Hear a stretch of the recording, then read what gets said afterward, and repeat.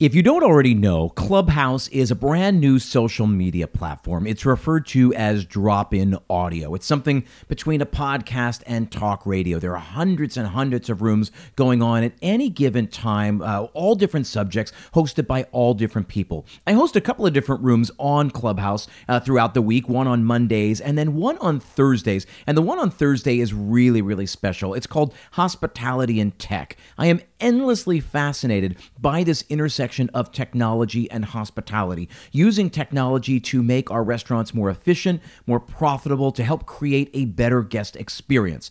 The interesting thing is that our industry is notoriously slow in adopting new technologies, and I want to share some thoughts with you this week. Not just my opinions, but some of the insights that my co-hosts have shared over the past few months in that hospitality and tech room. I'll start by saying this, and it turns into a question. Not all restaurants are created equal, so why do we so often apply this one-size-fits-all approach to solving what we have, which are complicated problems? We're going to work through a couple of different problems, and I promise we're going to come out with some insights on the other side. This is a good one, I promise. Stick around. There's an old saying goes something like this. You'll only find three kinds of people in the world. Those who see, those who will never see, and those who can see when shown. This is Restaurant Strategy, a marketing podcast for anyone who's looking.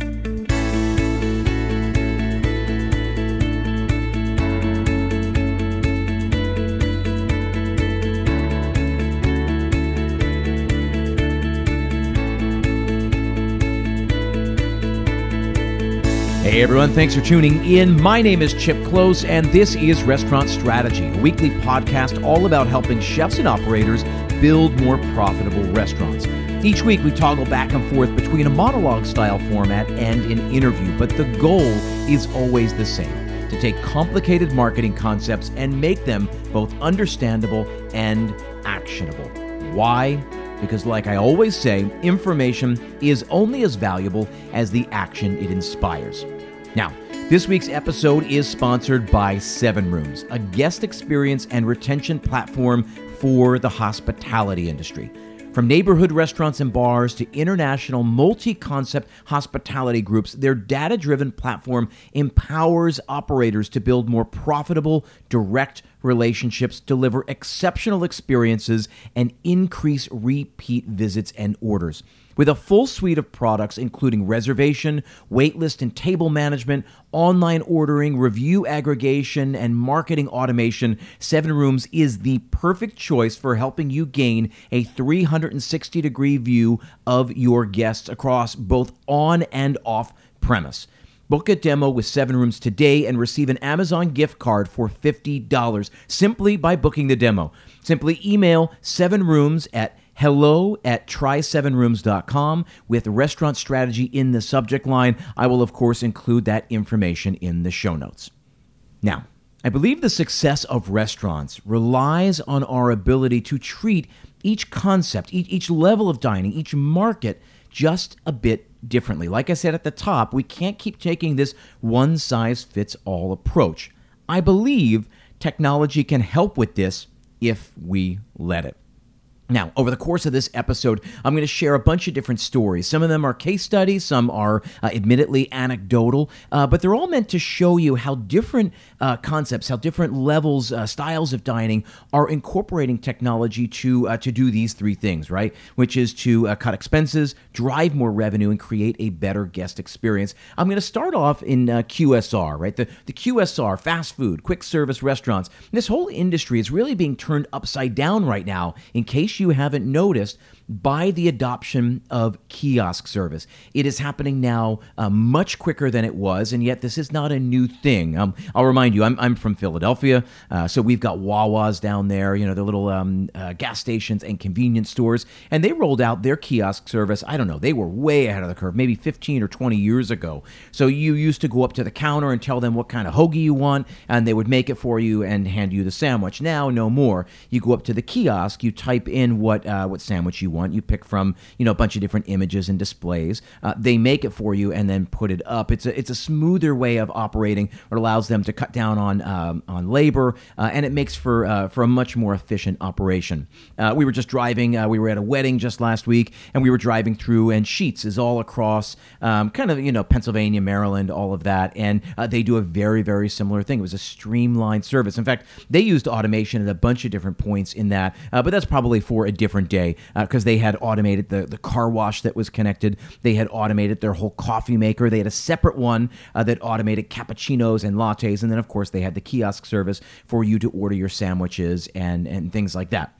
But today I want to tell you about McDonald's, right? I want to tell you something that McDonald's learned about 12 years ago. So here's the thing with McDonald's, right? They're a huge giant, and so take what you will from this story and apply what you can, what's valuable to your own industry, to your own market, to your own concept.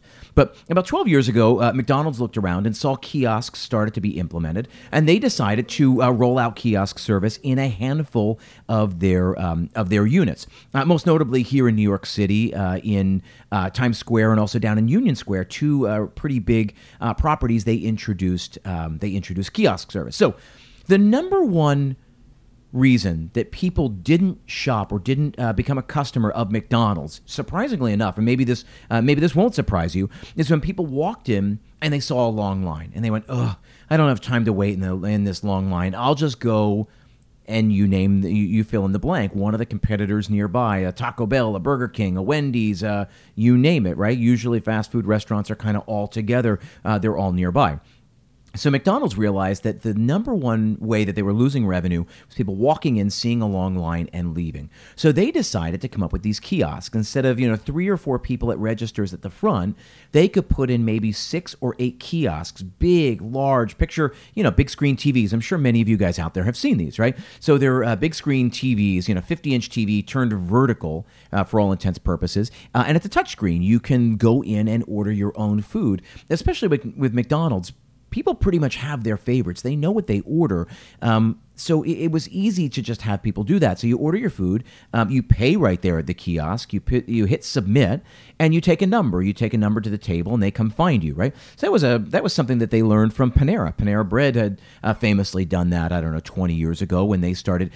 You came up to the register, you ordered your food, they gave you a number, and somebody would bring it to you. So you weren't ordering with a waiter, but you did have a runner running your food. Now, McDonald's looked at this and just thought, hey, we can implement that. Number one, the biggest problem they were looking to solve is they didn't want people to come in and see long lines. So instead of 4 registers, you put in 6 or 8 kiosks, and they move a little bit faster. And suddenly, even if there are the same number of people, quote unquote, waiting in line, it doesn't look like this crush, like this big long line, because there are maybe 2 people waiting at each kiosk or 3 people waiting at each kiosk. And you go, oh, I only got a couple people ahead of me. That won't take that long. I'll just wait in line. So number one, it gave the impression of a shorter wait time. Number two, it actually did really cut down on waits. And so McDonald's used it first and foremost to keep people in the store, to get them to come in the store and become customers, right? They did it to drive revenue. Interestingly enough, they also found that those kiosks were driving, they could optimize them to drive 10 to 15% more revenue per order, which is huge when you think about that on a global scale, as big as McDonald's is. Even at the unit level, right? 10% increase, 15% increase in revenue is a huge surplus. It really helps with profitability. So number one, they did it to capture more business, but then it was able to drive more business because they could optimize the experience, right? It was easier to upsell, to get people to get one more thing, to make suggestions, again, they could optimize the user experience. Then the third thing that they looked to do is they looked to cut down on labor, right? They thought, hey, well, if we've got all these people, we used to have all these people at the registers, and now we've got kiosks, in essence, doing this job. Well, we should be able to run with fewer people, right? And that makes sense. I think there's some rationale to that.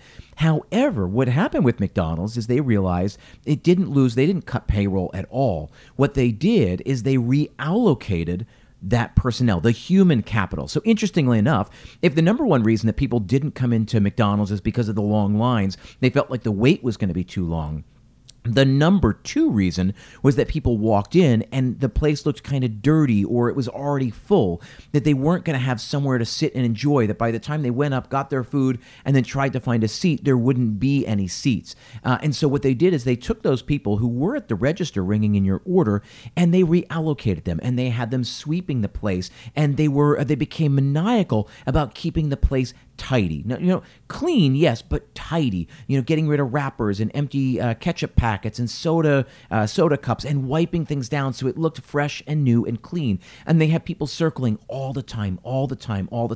So you came in, it didn't look like you were going to have to wait in line. Great. So we've defeated that obstacle. And then you look around and you say, yep, it looks like there's plenty of places. I'm going to be able to find a seat. I will continue forward and keep placing my order. Now, the last thing that they wanted to do was improve the guest experience, and it improved their Net Promoter Score overwhelmingly, because nobody wants to wait in line, especially it's fast food.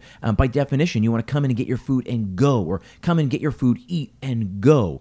And so any time that they could save there, or the impression of saving time, it was going to be a win in their category. So they improved the guest experience because it was fun to use the kiosks. It seemed like you were waiting less time for your food. So it was a win-win-win. And again, the interesting thing was they thought they were going to be able to cut payroll, and they didn't at all. But what they did was reallocate that payroll expense and use it to drive more revenue. So that's one way that fast food, for example, is using kiosk service. And again, I gave the example of Wawa and Sheetz just this past weekend as I was traveling for this wedding. There are tons of other concepts that are discovering this same fact, that it is a better guest experience, it cuts down on lines, it drives more revenue, and it allows you to use your human capital in more intelligent ways. Shake Shack, famously, over the last 2 or 3 years, has started experimenting with kiosk service. You better believe it is all starting to happen. Now, I think the flaw with this is when you simply offer it as an option, right? So you can go into McDonald's and you can either place your order at the kiosk or you can go to the register. However, they make it absolutely clear that what you should do is use the kiosk, right? They are pushing you with the way that it's presented. Say, use the kiosk. It's more fun at the kiosk. It's easier at the kiosk. It's more convenient at the kiosk. We want you to use the kiosk, because they put those kiosks front and center when you walk in. So if you want to go to the register, you got to walk past all those kiosks really deep into the store to get to the register. And so it's set up to tell you what they want you to do. So if you are going to do kiosk service, or if you're going to offer kiosk service in your restaurant, I think it's really important that you make it known that that's the best way, the most convenient way. That's the way that you want people to order with you. That's the way you want them to engage with the ordering process. Otherwise, it's never going to take off. There's that idea, right? This Tony Robbins always talks about it, right? You got to burn the boats. If you're going to take the island, you got to burn the boats, so there's no option of retreat. You got to take the island, or you got to capture the island, or you're going to die on the island. And so that do or die mentality is really valuable in business, in life, and certainly in the adoption of technology. So that's my McDonald's story. Now, in addition to that, I want you to think back over everything we've learned over this pandemic, right? Think through everything we've learned. Think what your guests have learned. Think about what you've gotten accustomed to, things that you didn't do a year ago, 2 years ago, that now comes second nature, right? I'm talking about QR codes specifically. And then I want to use this to get into talking about table ordering, right? This idea of how the steps of service goes when you sit down at the restaurant. But first and foremost, QR codes. Now, QR codes have been around for 10, 15, 20 years at this point. Right now we're getting into also NFC technology, right? Near field communication. These are all coming. They're on the cusp. Asia has adopted NFC technology in a really, really big way. I think the United States is just lagging a little bit.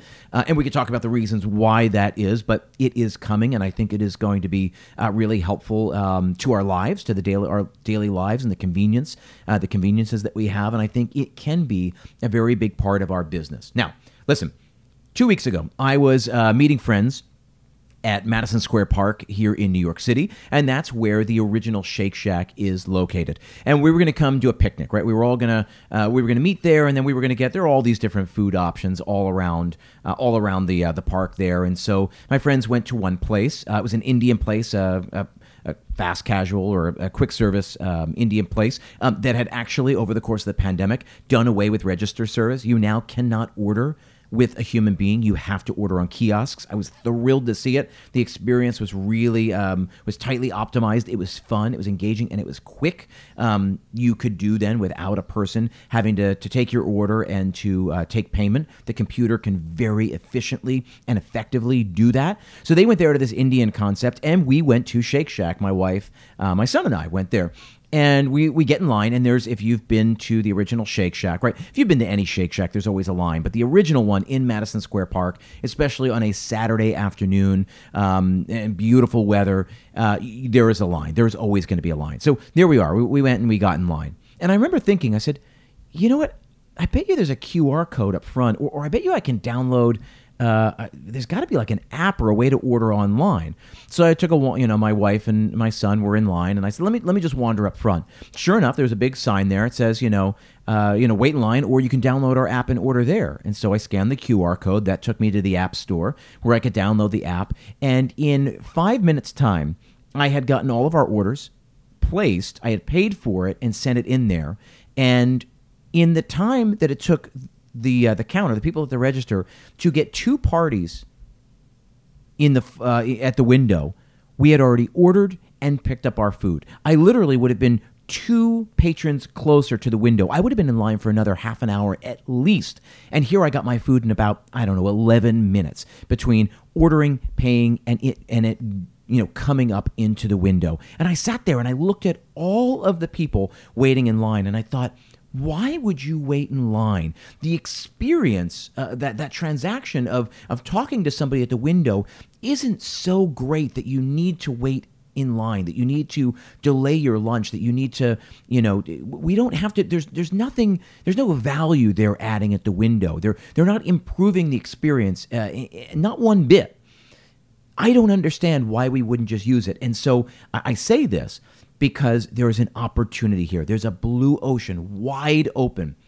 Again, it was a better guest experience for me because I could order very simply. I could confirm that all my food was going to be correct. There wasn't that translation thing where I say something and maybe the person mishears me and types it in wrong, and then I get the wrong thing. I type it all in. I can confirm there that everything I wanted, I have ordered. I can pay, I can hit submit. And again, I got my food that much faster. I got my food, and then we could go over and start our picnic, and I could get back to my friends. I didn't need to spend any more time than I absolutely had to with the Shake Shack people. What I really wanted to do was catch up with this other couple that we were hanging out with. So QR codes are here, right? Apps are here, and I think you need to figure out ways to make sure you're utilizing it. Think about that guest experience, that waiting in line for the food truck, that waiting in line for the coffee shop, for the breakfast sandwiches, for the burgers at Shake Shack. I think there's a way of improving it, not only for you, making it more efficient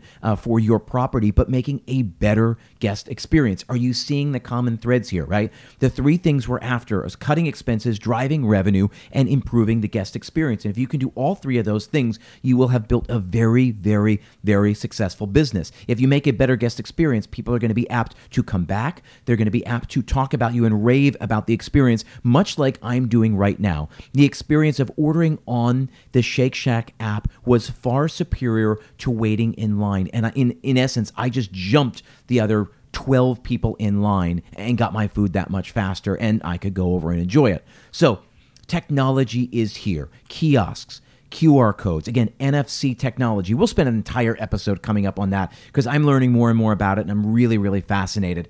I want to switch gears here and to talk about table ordering, right? So either by your phone, by your smartphone, or via iPad that the restaurant would provide, or some device, I should say, maybe some cloud-based device.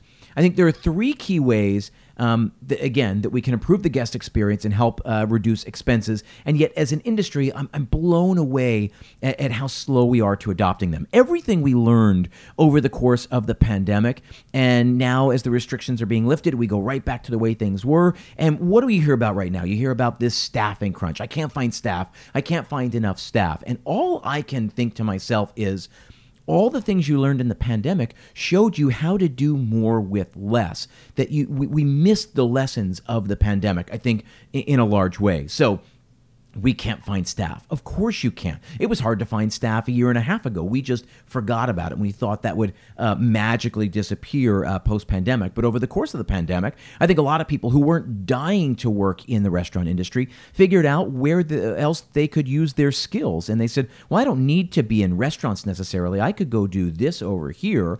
And certainly your skill set applies. For example, like a sommelier, right? Now, if you're a sommelier, you've learned a ton about wine, and I'm sure you're passionate about wine, and you really want to be talking about wine and tasting wine and helping people enjoy wine as a living. But there are other skills that a sommelier has, right? They're good salesmen. They're charismatic. They're quick learners. They're encyclopedic base of knowledge, right? Those skills do translate to other things, right? Being a good salesman, being charismatic, good with people, those have direct applications in other industries. So let's say perhaps you weren't dying to be a sommelier for the rest of your life. You could easily take that skill set, those skills that you honed as a sommelier, and apply them to something else really valuable that maybe you do just as well and that you find a passion for, right?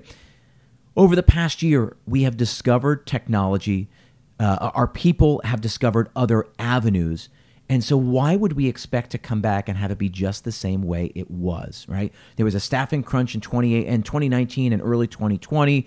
It's baffling to me that we just thought it would disappear. So I invite you, and I did an entire episode about this, so I'm not going to dive too deep into it, but I invite you to rethink how we use waiters in our restaurants. So let me talk to you about what I'm working on, what I think is totally possible. So I've said this before, and apologies if you've already heard it, but a waiter's job, as it is defined right now, as we all think of it, is wildly inefficient. Half their night is spent at a table copying down somebody's order, or over at the computer in the corner, tapping that order in. Half their night is spent not doing the things that they do really well, which is to be personable, welcoming, to exude hospitality, to answer questions, to upsell, to guide people through the experience, to anticipate when they're ready for another glass of wine, to be there to pour off a bottle of wine at just the right second so you can get a second bottle onto the table before the entrees hit, to be there to notice the cues when people are looking around. You can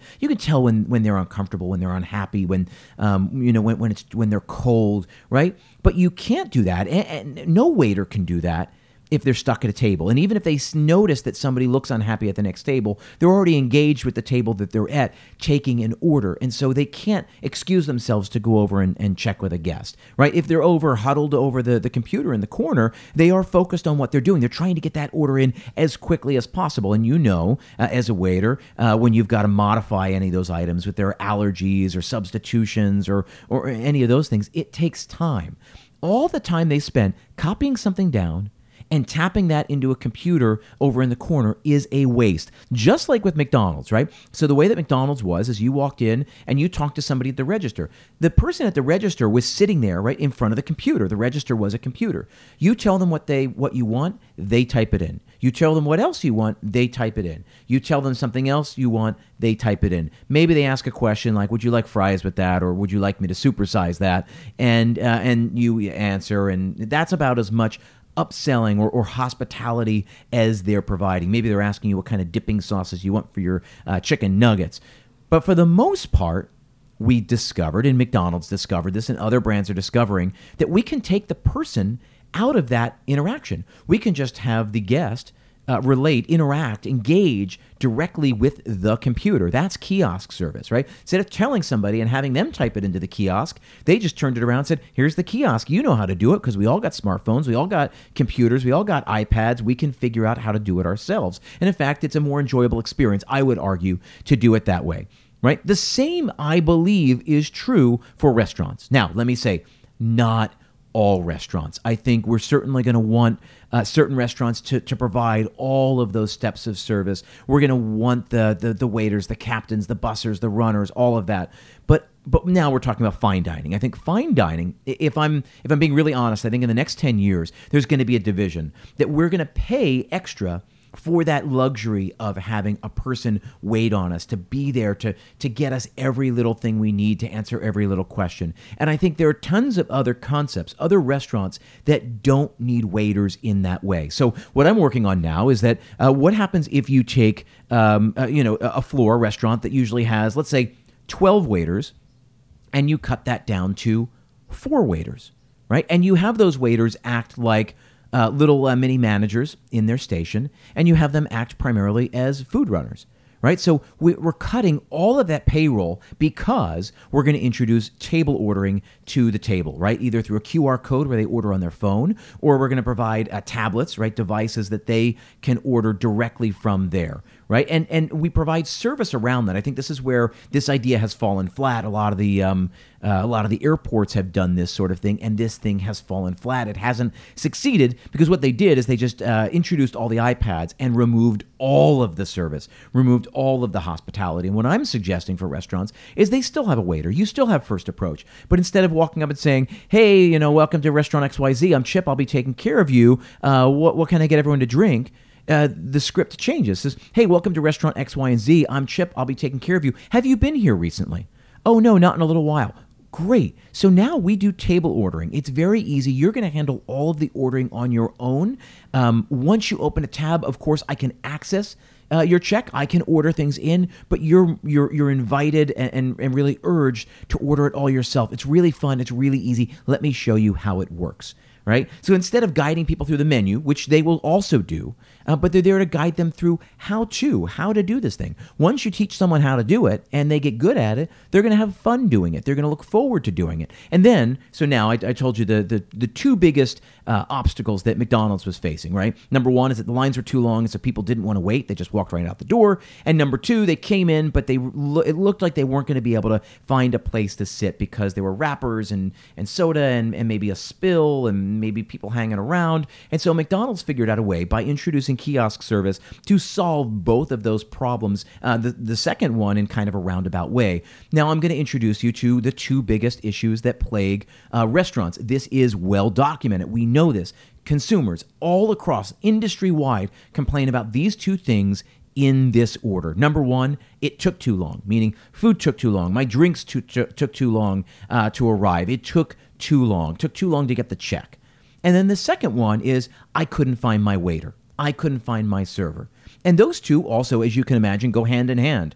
I asked for the check and it never came. And then I couldn't find my waiter to ask for it again. I was ready for a glass of wine, but I couldn't find my waiter. And then when I did, it just took too long to get it. So they waited and then they waited again. But if you empower them to place their order for their next glass of wine directly on their phone or on the tablet that's on the table, it's so easy. Then they say, I'm ready for another glass of wine. Who's ready for another glass of wine? Let me order another round. The order has been placed. It goes to the printer at the bar. Bartender delivers stuff. And then whoever's there, right, you put a system in place where there are like drink runners so that the servers are always stopping by the service bar and they see a tray of drinks. They say, oh, great, I'll run this to table 12. Oh, I'll run this to table 32. I'll run this to table 34.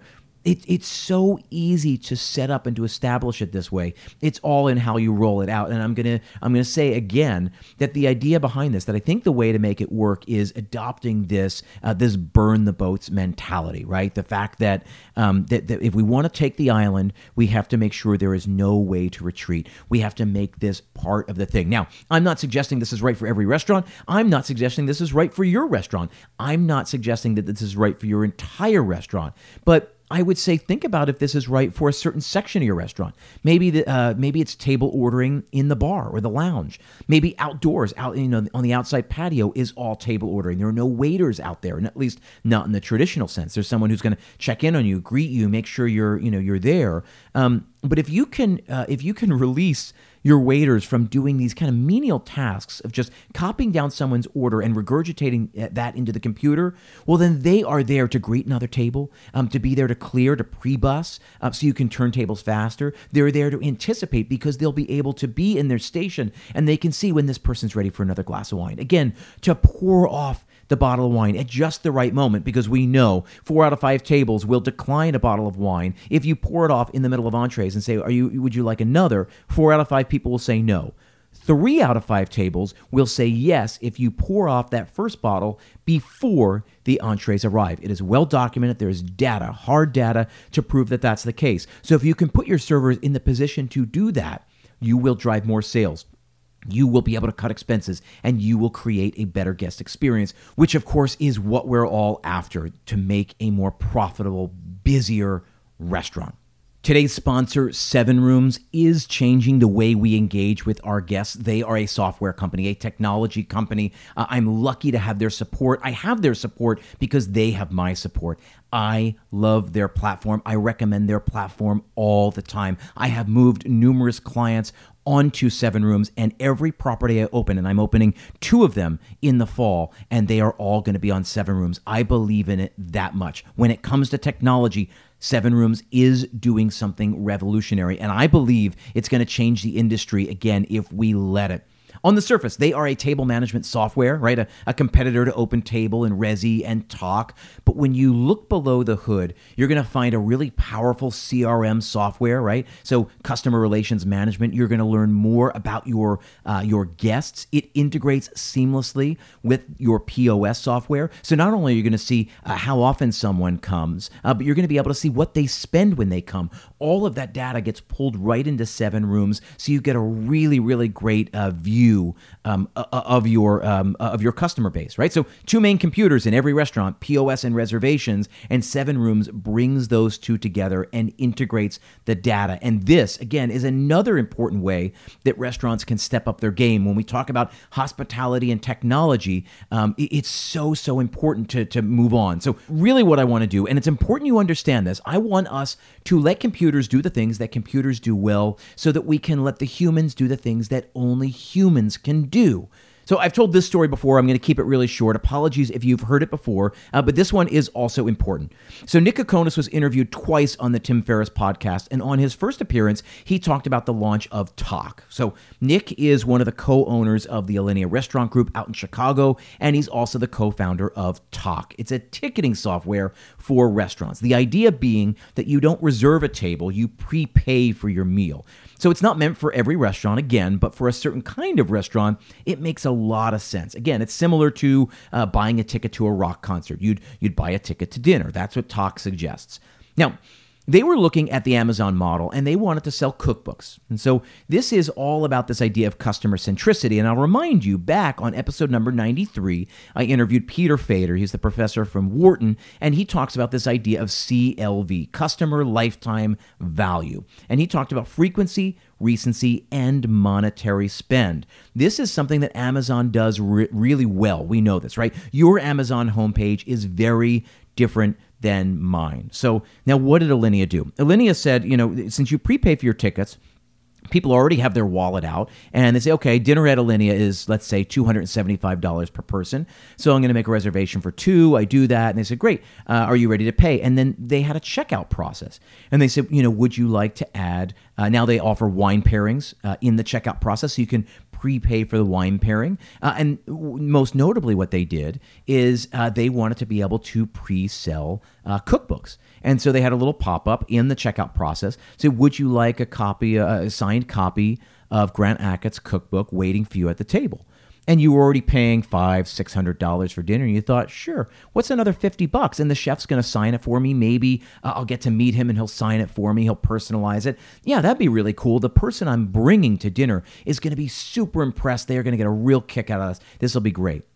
In that first year, Nick was saying on this podcast, they drove over $400,000 in revenue just from cookbook sales in the checkout process. So that's not $400,000 in cookbook sales. They sold cookbooks in other areas as well. But just by adding this one feature,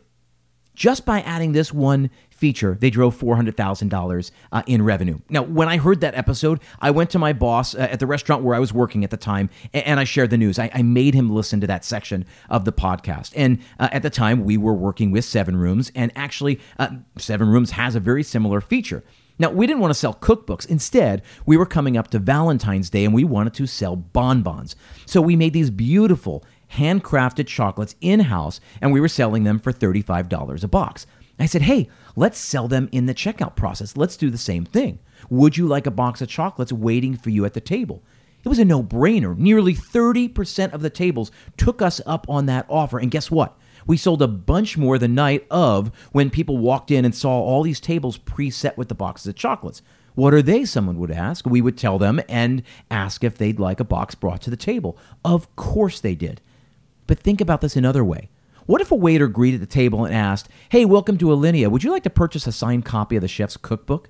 No way. It feels salesy. It feels gross, right?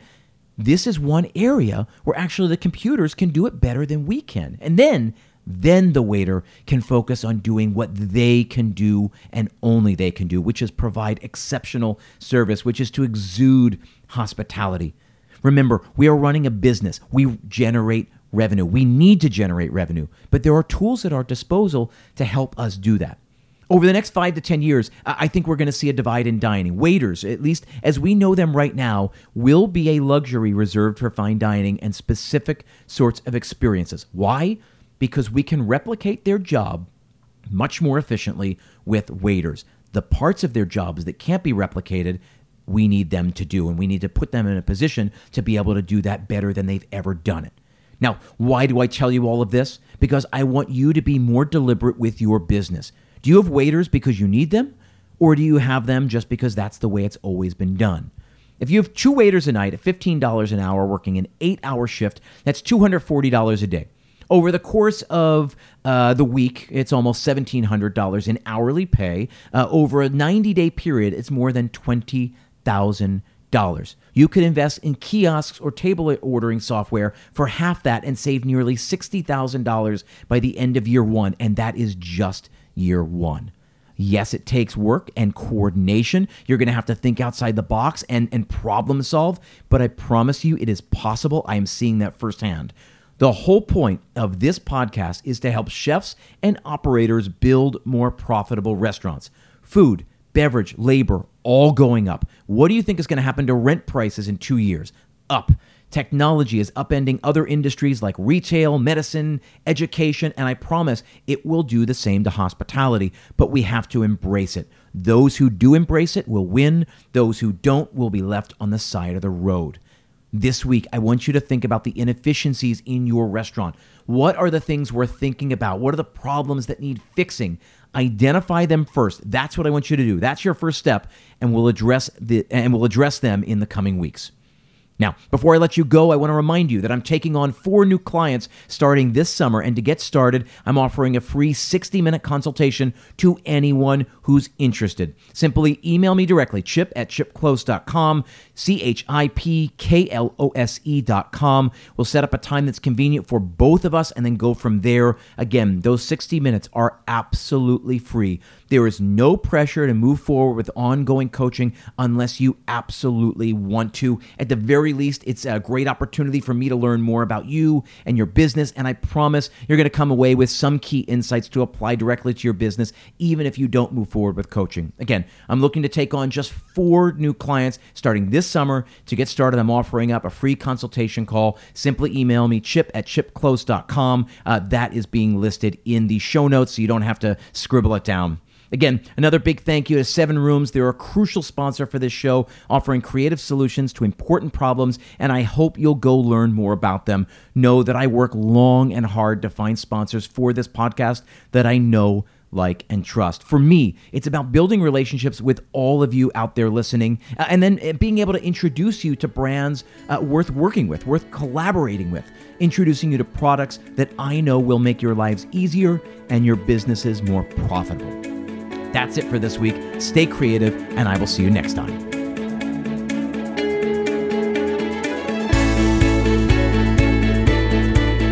Restaurant Strategy is made possible by the generous support of our sponsors as well as our Patreon supporters. A special shout out to all of our Gold and Platinum members, Ty Hames, Bob and Kate Carpenter, Scott Middleton, Chuck and Denise Close, Stephen and Ann Fagan, Mario D'Amatos, and Christopher Tunna. If you want to become a supporter, please go visit patreon.com/restaurantstrategy. Again, the link is in the show notes.